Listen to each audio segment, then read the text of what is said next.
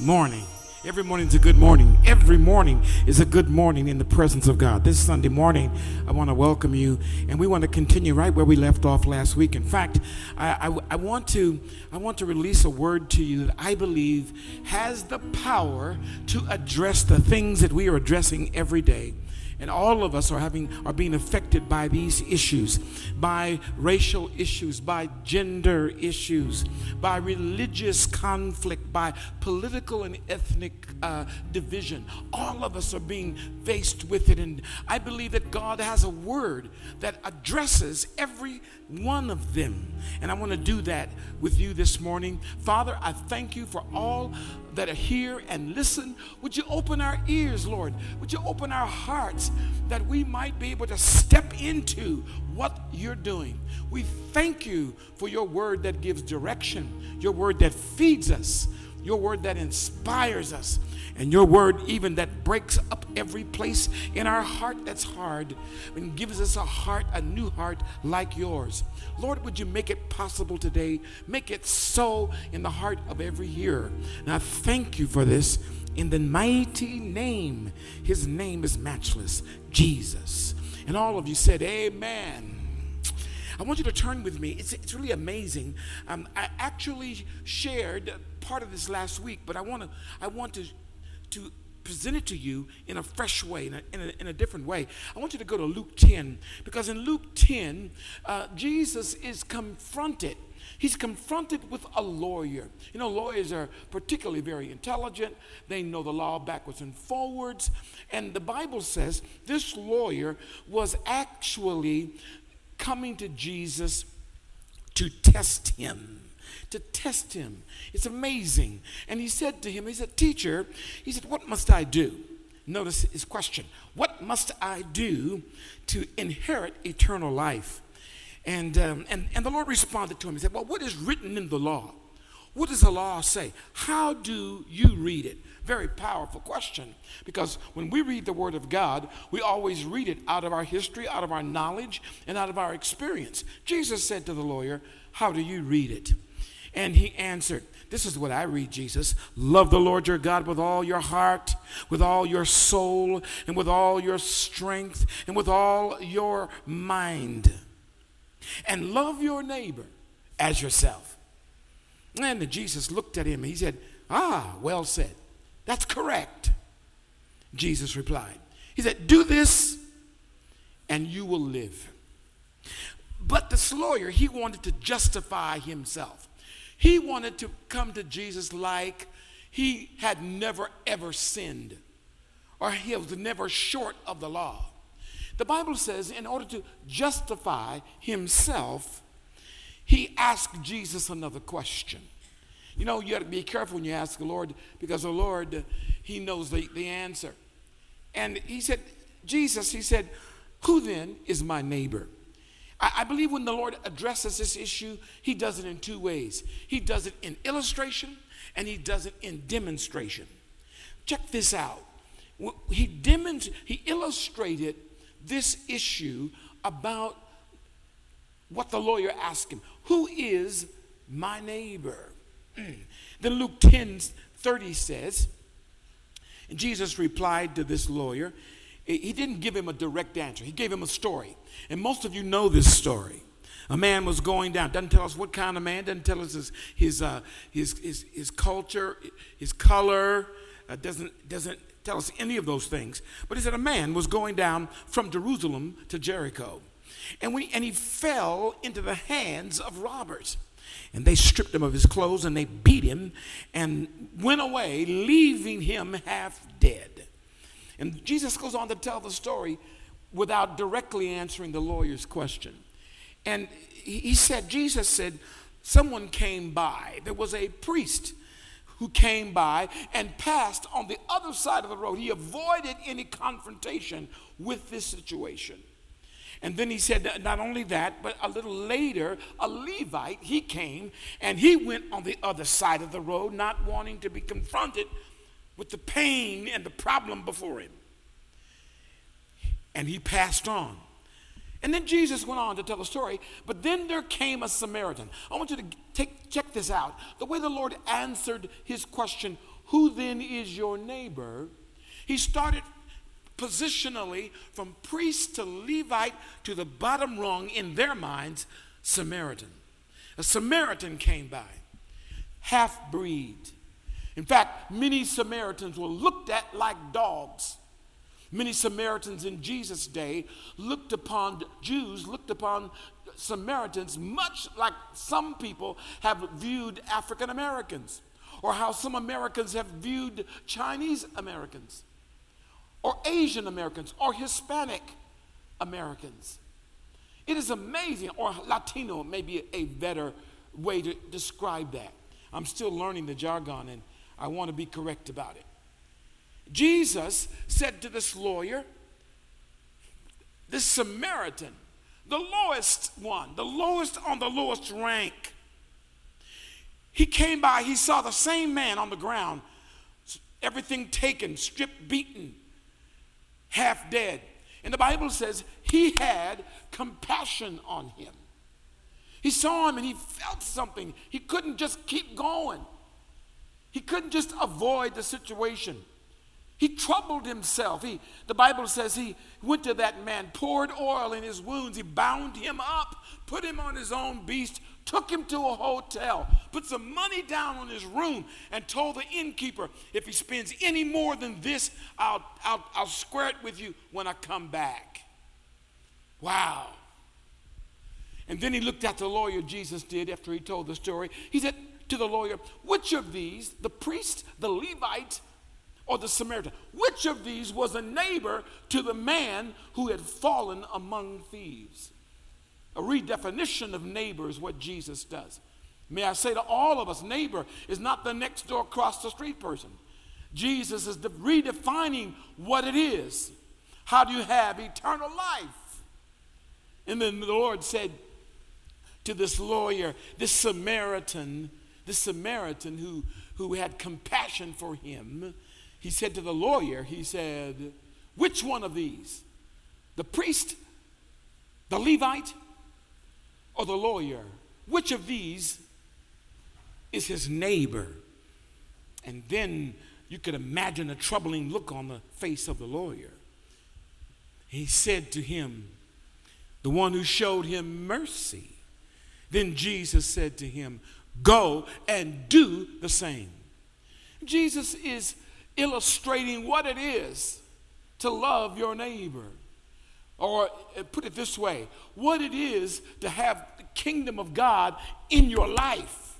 How you treat what is despicable, what is rejected, what is looked down upon. It's an amazing story. And yet he goes on not just to illustrate the story, he goes on to demonstrate the story. And you'll find in Luke 10, it said these things. Rather, you'll find in John chapter 4, verse 5, you'll see Jesus actually demonstrating what it is, who is, and how you treat your neighbor. So he came to a Samaritan, the Bible said he came to Samaria, and near the plot of ground where Jacob had given his son Joseph, had given him a plot of ground, and Jacob's well was there. And Jesus was tired, and it was the middle of the day, the hottest part of the day. And he sat down by the well. And then an interesting occurrence happened. Verse 7 says, a Samaritan woman came to draw water, and Jesus said to her, will you give me a drink? For his disciples who normally served him were not with him. And the Samaritan woman said to him, you're a Jew and I'm a Samaritan woman. How can you ask me for a drink? For Jews do not associate with Samaritans. Jesus answered her, woman, if you knew the gift of God, I want you to hear these words today. This morning, if you knew the gift of God and who it is that asks you for a drink, you would have asked him and he would have given you living water. And she said, sir, you have nothing to draw with and this well is deep. Where can I get this living water? Are you greater than our father Jacob, who gave us this well and drank from it himself, as did also his sons and his flocks and herds? Jesus answered him, everyone who drinks this water, pointing to the well, will be thirsty again. But whoever drinks the water I give him will never thirst. Indeed, the water I give him will become in him a spring of water welling up to eternal life. If you'll give me a moment this morning, I believe that the Lord would show us how the Lord attacks what he thinks about and how he deals with gender differences, racial differences, religious division, political and ethnic division. You see, while Jesus was resting at that well, a Samaritan woman who came up to draw water, she arrives and she upsets and creates a crisis for traditional Jewish customs of the day.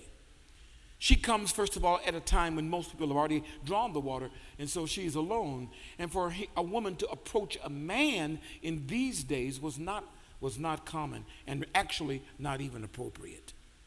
But Jesus, nonetheless, he asked her, give me a drink of water. Not only did Jews avoid contact with Samaritans, but Jewish men avoided speaking to women in public. It was considered rude, brash, forward. Can you imagine? In fact, some Jewish men didn't even talk to their own wives in public. Jewish rabbis wanted women to stay in their place. Doesn't fly well with most women today. And men certainly would not talk about theological and political issues with a woman. The normal prejudices of that day prohibit public conversation between men and women, between Jews and Samaritans, and especially between strangers. Isn't that interesting? But Jesus was not that way.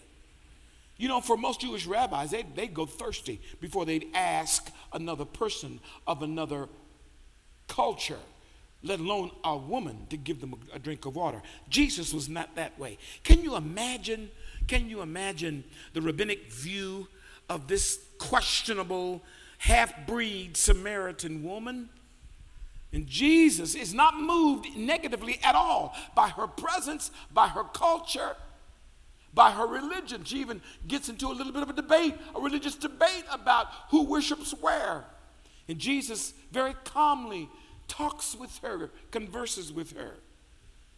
You know, Samaria today, as in those days, represents much of what our culture is about. The same divisions that we experience were the same divisions they were experiencing. When Jesus spoke about loving your neighbor and defining who your neighbor is, he controversially says, your neighbor is a Samaritan. Your neighbor is the person you don't really want to hang with. Your neighbor is a person that is not particularly loved by your culture. And the Spirit of God is speaking to the church today, defining for us, redefining for the church, and redefining for the nation. Who is your neighbor? You understand, how you treat your neighbor is a judgment whether or not eternal life is dwelling inside of you or not. The Spirit of God would speak to the church today and would speak to all of us today in the same way that Jesus spoke to the woman. He was a commandment to love your neighbor. The very people, this is amazing, the very people that are oppressing you are the people we are commanded to love. And Jesus goes beyond illustration and becomes the demonstration for what he's asking this woman and how he's replying to this lawyer. And the woman said, how can you ask me for a drink? Can you imagine her attitude? First of all, you're a man. What you doing talking to me? And then on top of that, you're going to command me? Give you a drink? She said to him, as she speaks in chapter 4 of John, she says, look, you're a man, I'm a woman. So why are we talking? I'm a Samaritan, you are a Jew. Why are we talking? Hey, you know what? Your people are my oppressors. Why are we talking? You go to the street today and see the division in our culture. Is it not the same division? And here it is, Jesus, unmoved by anything she says. Not only does he hold his ground, he continues in the conversation. And he responds to her in an incredible way. When she said, how can you ask me for a drink? It must have been so nauseating. I've still wondered to this day whether Jesus really got his drink. We're not really told whether he really got the drink or not. It doesn't appear he ever got the water he asked for, at least not the water from the well. Here's how the Lord responded to her. If you knew the gift of God, and if you knew who it was who's asking water from you, you would have asked him for water, and he would have given you living water. Jesus answered, everyone, he's answering, talking right to the woman, everybody who drinks from this well, they're going to be thirsty again. But whoever drinks the water that I give him will never thirst again. Indeed, the water I give him will become in him a well of water springing up into eternal life. You have to ask a question, what is the gift of God? He said, if you knew the gift of God, you would ask me, what is the gift of God? And what is living water? You know, the Old Testament speaks about it. In the New Testament, it opens and it's revealed to us. In the Old Testament, Isaiah chapter 12, verse 3 says something like this. It says, therefore, with joy, you will draw water from the wells, from the springs of salvation. It's a prophecy. This woman didn't know that she was right in the midst of that prophecy at that well, about to taste of the water that continually quenches your thirst.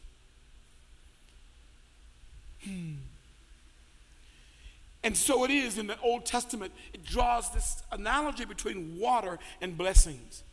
In Psalm 51, David understood. He prayed. He said, Lord, purify me, and I will be clean. Wash me, and I will be whiter than snow. Ezekiel understood it when he said, in his prophecy, he said, I will sprinkle clean water on you, and you will be clean, and I will cleanse you from all your filthiness and from all your idols. Moreover, I will give you a new heart and put a new spirit within you, and I will remove the heart of stone from your flesh, and I will give you a heart of flesh. I will put my spirit within you and cause you to walk in my statutes, and you will be careful to observe all of my ordinances. In other words, Ezekiel said, the water I give you will cause you to do not only what you're supposed to do, you want to do what you're supposed to do. I will change your very nature. This water from heaven, this water from God, when you drink it, you never thirst again. And this woman had no idea what Jesus was speaking of. The New Testament also speaks of this water. What is this water of life? Romans 6 says the wages of sin is death, but the gift of God, if you knew the gift of God, Jesus said. He said, but the wages of sin is death, but the gift of God is eternal life in Jesus Christ our Lord. For Ephesians says it's by grace that you've been saved through faith, and that is not of yourselves. It is a gift of God. It is God promising the promise of his Spirit that transforms your life from the inside out, that deals with your attitude, that deals with your pain, that deals with your rejection. In the same way, this woman had great pain and rejection because the Lord went on in his conversation, and she said, Lord, give me this water. And the Lord said, okay, you want this water? Tell you what, go get your husband, and you both come back here. And the woman dropped her head, I can imagine, and she said, Lord, I don't have a husband. And Jesus said, which is very powerful for her to admit that publicly. She said, I don't have a husband. And Jesus said, you said right. You're right. Her confession was true. And he said, you have had 5 husbands, and the one you're with now is not yours. Who can you imagine what that woman was thinking? Never seen this man in her life. And now he's reading her story. He's reading her cards. He's reading her life. And she is overcome. But it sets her free. Because when Jesus gives her truth does not condemn, his truth does not condemn her. When he gives her truth about her life, that truth doesn't drive her away. He doesn't use the truth as a sword to cut her or injure her. Jesus gave her truth that opened her heart and allowed her to see her life spoken through the one who created her. Even though she didn't know it, God was setting her free. His truth not only did it not condemn her, his truth had compassion in it. His truth reached out to her with open hands and open arms. Jesus gave her truth with compassion. And that brought conviction over her. And she actually got excited. This Jew, this woman, this politically diverse or adverse, this theological argument that all was going on is now being solved with the revelation of her life, her innermost secrets, dealing with her sin. As I come to you today, I'm going to ask you a question. You know, what has God told you to give him? He said to the woman, give me a water. Give me some water. What does God ask of you? The Lord Jesus comes to you and he asks you to serve him. And it infuriated her in the beginning, but when she realized who it was that asked of her, she totally changed her whole attitude. How is Jesus asking you to serve him? And if we reverse the question, who is Jesus asking you to serve? Is it possible that the Lord is giving us a key to bringing healing to the wound of our nation?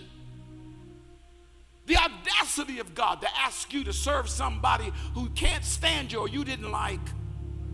And yet, when there is a need and you meet that need, it melts all walls. It solves all political problems. They're set aside. When you help somebody at that depth, it changes everything in their life. My brother, my sister, when the Lord wants to solve the problem of gender divide, gender does not matter. As Galatians said, in the kingdom of God, neither male nor female, neither poor nor rich, all become one. Who is God asking you to serve? In this time of political unrest, racial divide, you can't change the world, but you can change your world. I like what the Atlanta coach said just a few weeks ago. I said it last week. He's speaking to the Atlanta players in the locker room. He said, you can't change the world, but you can change this locker room. Our relationships can be right. Had you ever thought that you are the solution to what we're facing in our culture? Man of God, woman of God, people of God, who is Christ asking you to serve? And what is he asking you to give? The first thing you need to do, if this is repulsive to you, is you need to give Christ your heart. You need to answer the call You need to open your heart to God, who has what is needed to pour in the healing balm, to heal the wounds that you have suffered from the hands of other genders, other cultures, other races, other political positions. God is the one who's able to heal that in your heart and make the two who are separated, make them into one. It begins with your heart. Let me pray for you today.